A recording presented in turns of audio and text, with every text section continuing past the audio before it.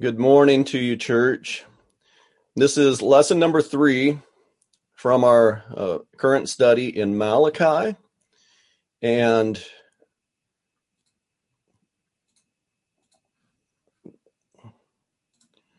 it is a lesson I hope will be encouraging to us, even though it's kind of a reminder of, it reminds us of some truths I think that we get when we get into the New Testament and start thinking about Jesus.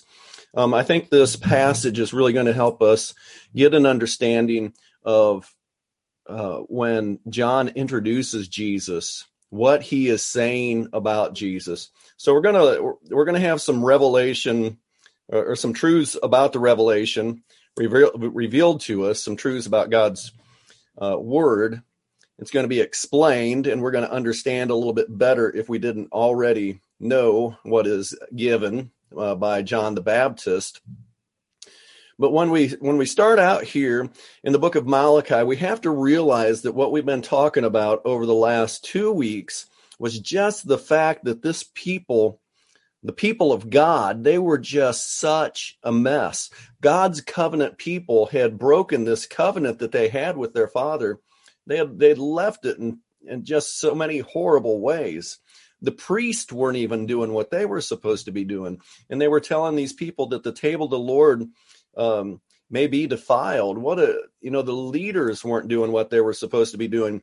And as you read through a lot of these questions, when God says, you say this, or, and he responds to their questions or their thoughts, they were blaming God. Even back in chapter 1, verse number 2, it says, I have loved you, says the Lord, but you say, how have you loved us? Since things weren't going their way, they're blaming God. And they're saying, how have you loved us? When we get to the end of chapter 2, it says in verse number 17, you have wearied the Lord with your words. Yet you say, how have we wearied him? In that you say, everyone who does evil is good in the sight of the Lord, and he delights in them. Or where is God's justice? So they were blaming God for blessing people. The way I read that, everyone who does evil is good in the eyes of the Lord. They were saying God anybody who does wrong, God blesses them. And where is God's justice? He's not just. So even though they have left the covenant of God and they are not serving God like they should, they're not sacrificing to God like they should, they come back to God and they kind of put the blame on God. Where are you? This is all your fault. So it's an interesting concept that they have here to think of somebody. God has blessed these people in so many ways, but yet they don't give God their best. And they make God out to be the bad guy. Well, in Malachi, when we get ready to turn now to chapter 3, in Malachi chapter 3, God shares how he's going to fix the mess. So, and it's a hopeful message and maybe even a little bit of a scary message, I hope. Hope it wakes us up and gets us to think about, what are we giving to God? What are we doing for him? So in Malachi chapter 3, first of all, I want to read just the first part of verse number 1.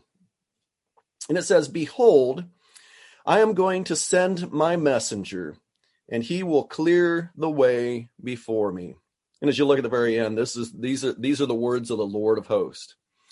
Now, when I read these words, I really hope you think of something. When it says those words, and God says, behold, I'm going to send my messenger, and he will prepare the way before me. He will clear the way before me.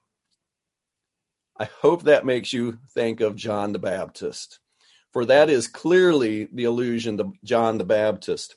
But notice also, before we go to the New Testament and read about John the Baptist, we're going to turn the page and look at Malachi chapter 4, verses 5 and 6.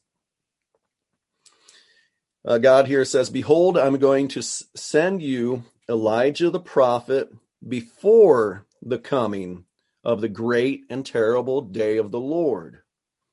He will restore the hearts of the fathers to their children and the hearts of their children to their fathers, so I will not come and smite the land with a curse. So again, here there is a messenger that's going to come before the Lord comes, before the Messiah comes, and he's going to get people ready. He's going to set the hearts of the fathers right with the sons, and the children with their fathers, and so forth. So now let's flip to the Gospel of Luke.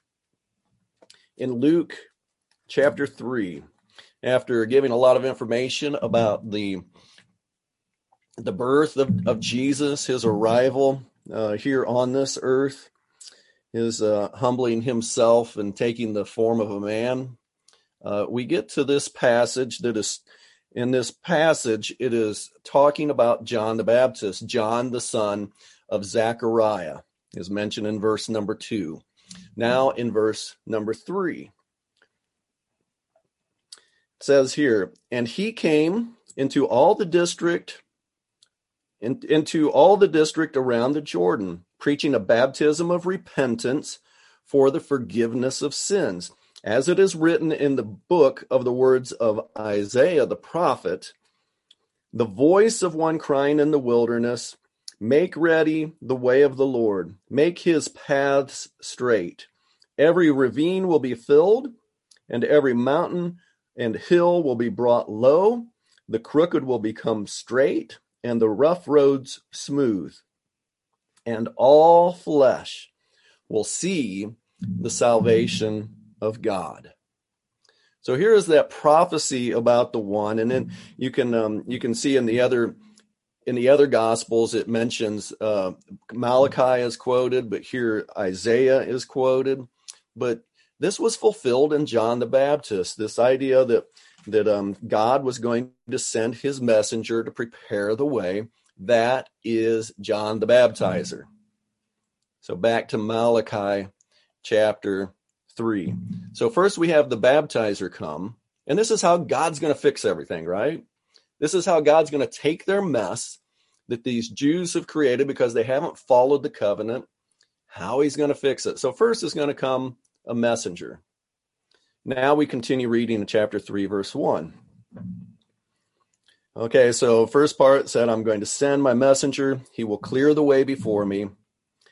And the Lord, whom you seek, will suddenly come to his temple. And the messenger of the covenant in whom you delight, behold, he is coming, says the Lord of hosts. So then the Lord's going to come suddenly to his temple. The Lord is going to show up himself. So the Messiah, the chosen one, is going to be the Lord God himself. He is going to be the messenger of the Lord, and it is going to be a representation. It's going to be God on earth. So that is the one. This is the one they've always longed for. So in that passage, it talks about this is the one whom you seek. This is the one in whom you delight. This is the long-awaited this Messiah that is going to come after John the Baptist. This is the point of this, folks. This is the last prophecy, the last prophet that spoke before God was silent for a period of 400 years before Jesus shows up. This is the thing that should be on their mind that it is going to come.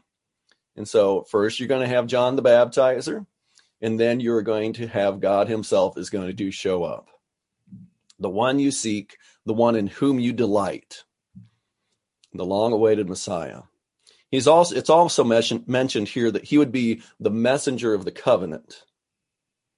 So, when you think about this covenant, that I look at it as, number one, he was the fulfillment of that Mosaic covenant, the law, the covenant that God made with Moses there, all that covenant that was involved that they made at Mount Sinai. But going back further to Abraham is the one that made the covenant for his people, and through him all nations would be blessed.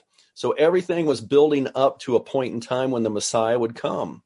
Jesus was going to be the fulfillment of that, and Jesus was going to really define the covenant. He was going to be the fulfillment of it, the defining nature of the covenant, and he was also going to establish something better, a new covenant, So here's this messenger of the covenant. It's all about God's covenant with his people.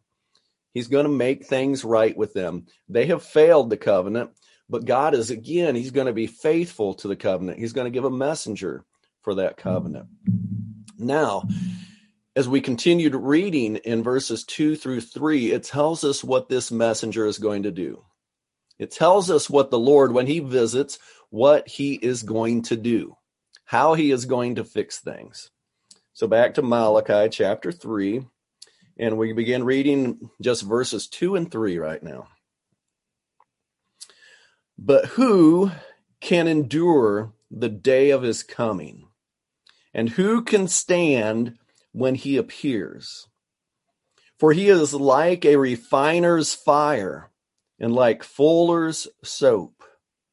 He will sit as a smelter and purifier of silver, and he will purify the sons of Levi and refine them like gold and silver, so that they may present to the Lord offerings in righteousness.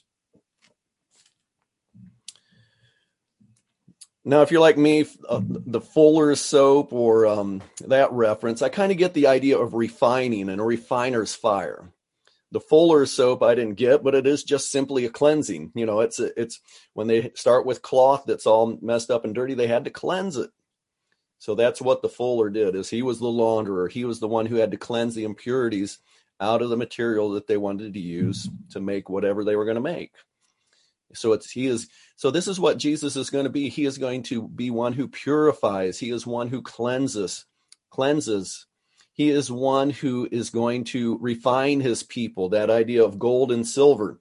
It doesn't come out of the ground all shiny and pretty and in little gold rings, does it?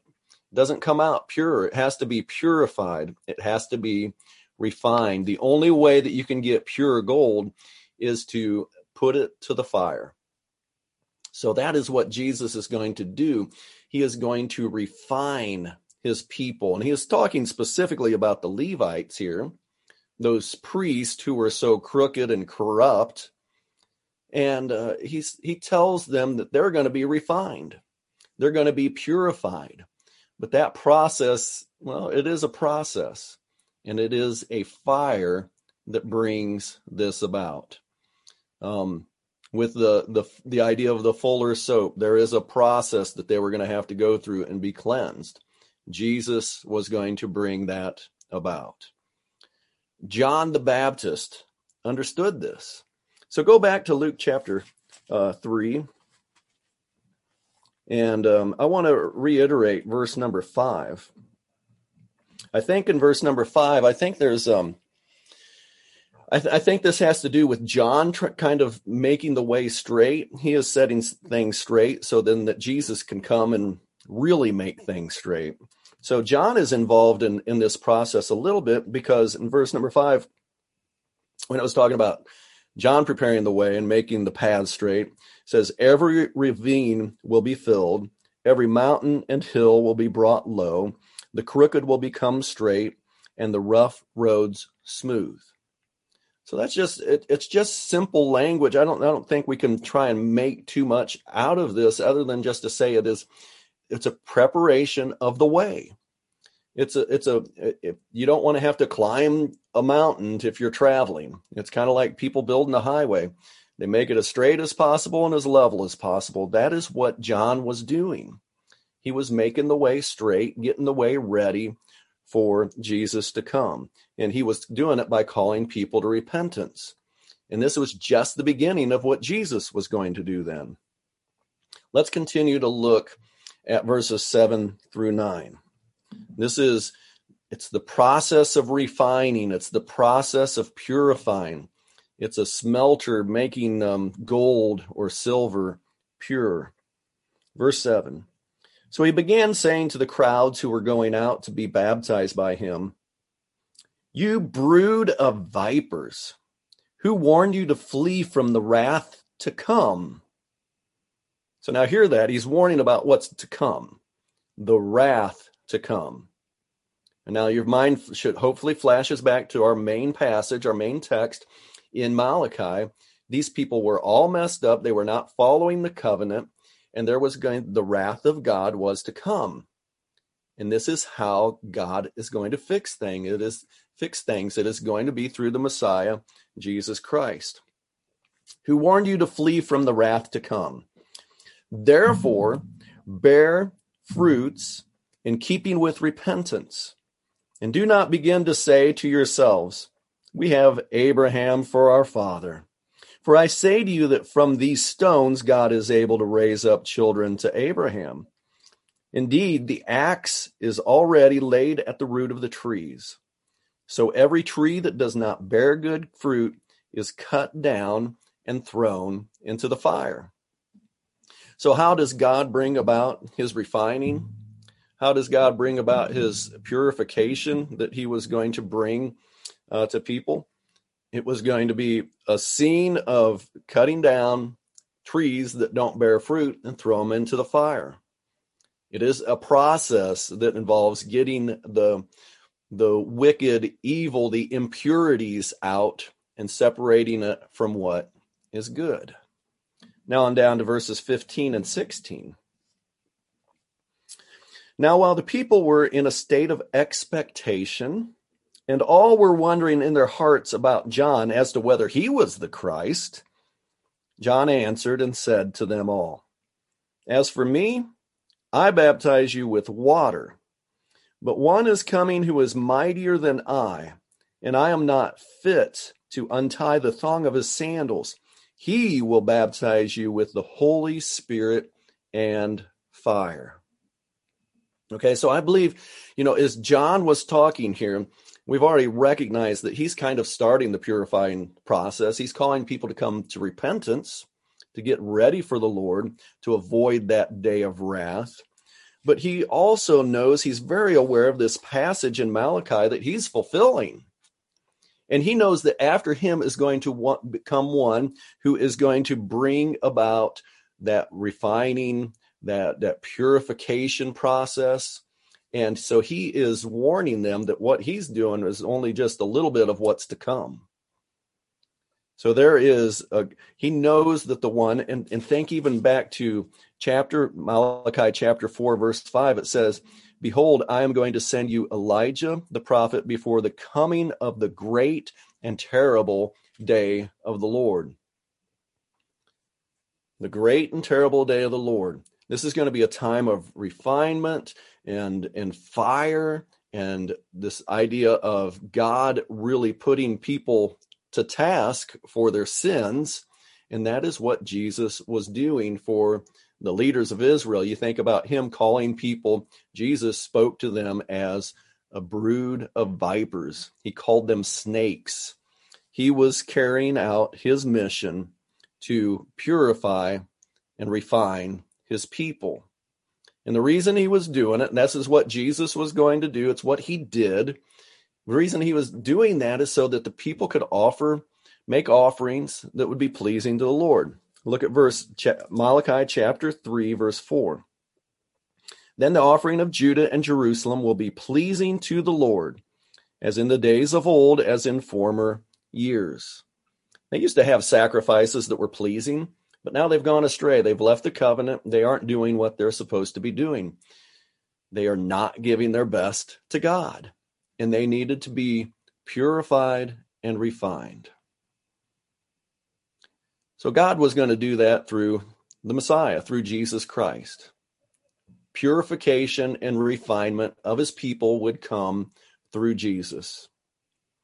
Now, the interesting thing is that you think about refining fires, like you putting the gold or the silver into a smelter. I guess that's what it would be called. A big pot that's going to be temperature raised until it melts down. The impurities rise to the top, and then they're siphoned off somehow, and they bring off the impurities from the top. That's what God was going to do, but that fire gets rid of the impurities. That fire is what makes them separate out, and the impurities can be removed. So let's go to Malachi chapter 3, verses 5 and 6. I just now realized how long verse 5 is. It's a long one. Verse 6 is pretty short, though. Then I will draw near to you for judgment, and I will be a swift witness against the sorcerers, and against the adulterers, and against those who swear falsely, and against those who oppress the wage earner in his wages, the widow and the orphan, and those who turn aside the alien and do not fear me, says the Lord of hosts. For I, the Lord, do not change. Therefore you, O sons of Jacob, are not consumed. So he was going to save his people, but he had to purify them first.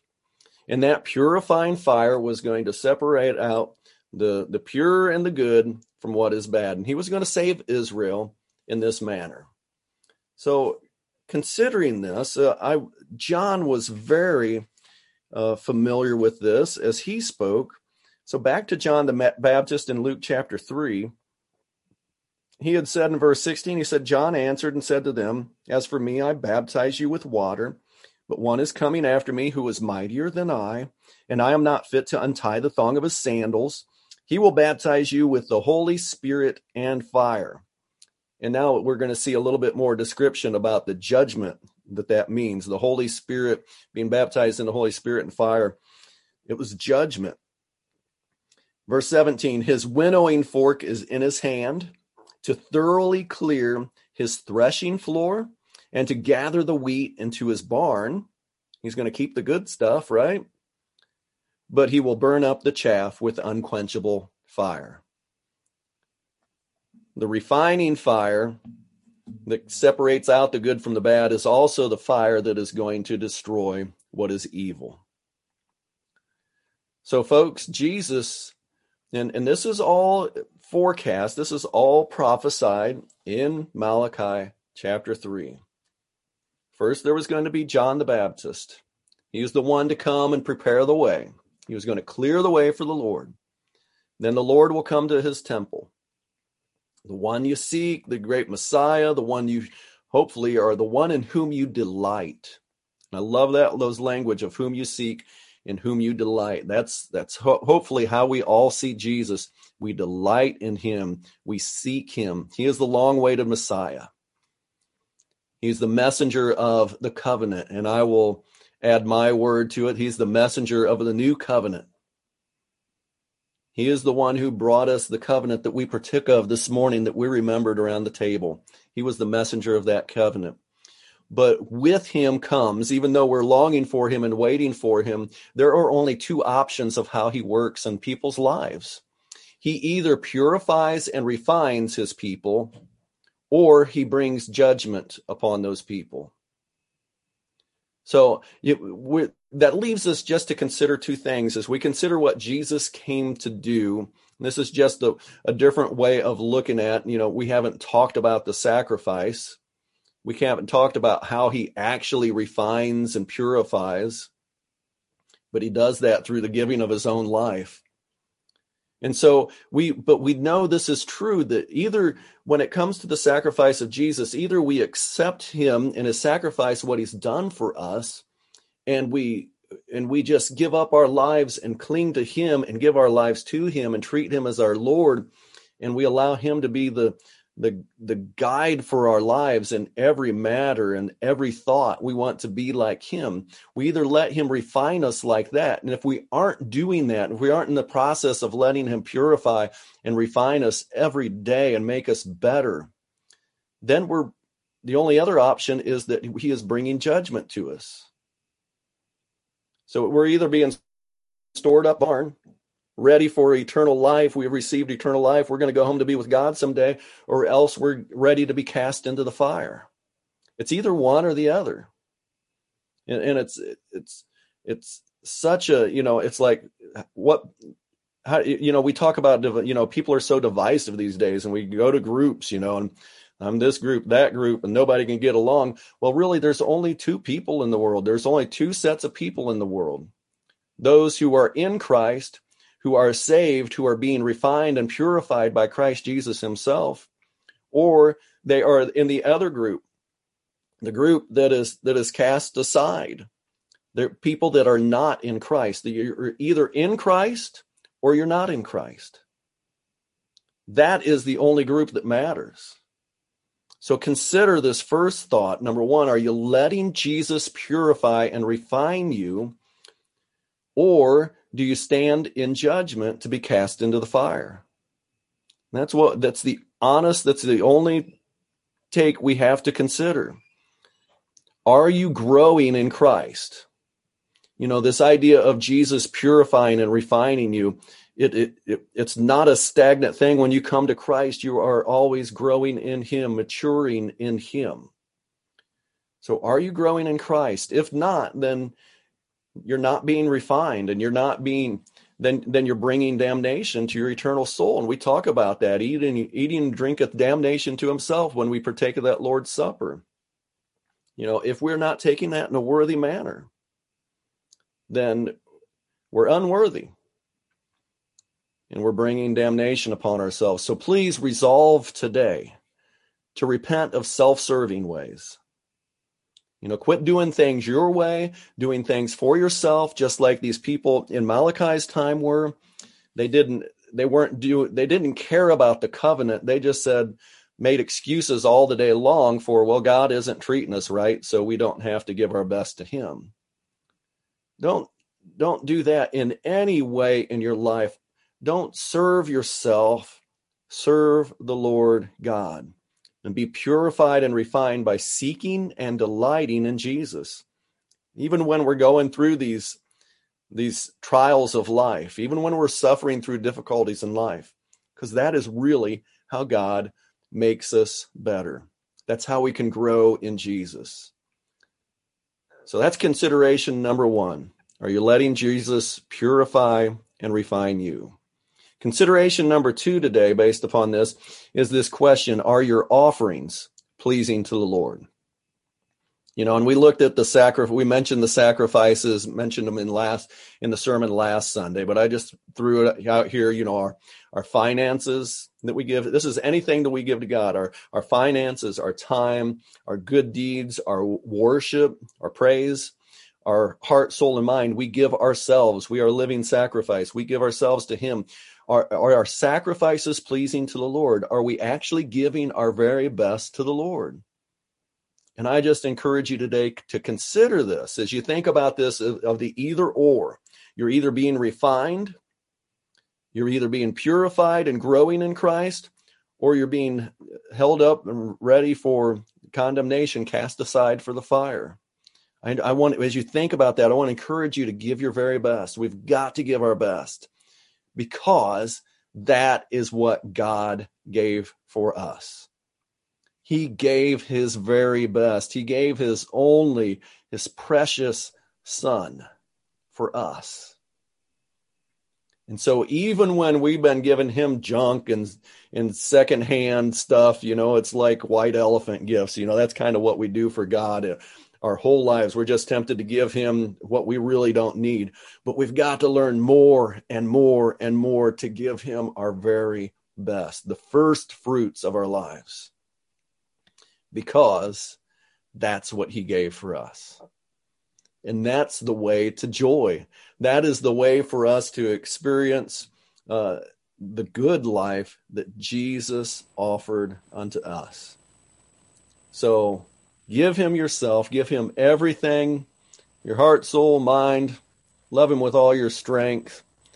Give Him of yourself. Give Him your best. And allow yourself to grow in Jesus Christ. Do everything that you need to do to be purified and refined, made better in Christ Jesus. If there's anybody out there today that you haven't given your life to Jesus, that's the encouragement we have. All of us who are gathered here, we want to see more people give their lives to Christ and to live for Him. So if you need to give your life to Christ, do that today. And all of us who are here, we want to encourage one another, all of us, to give our very best to Jesus. If anybody needs the prayers of the church, you let us know. If you need to give your life to Christ, you seek us out today. We'll encourage you to do so with this song.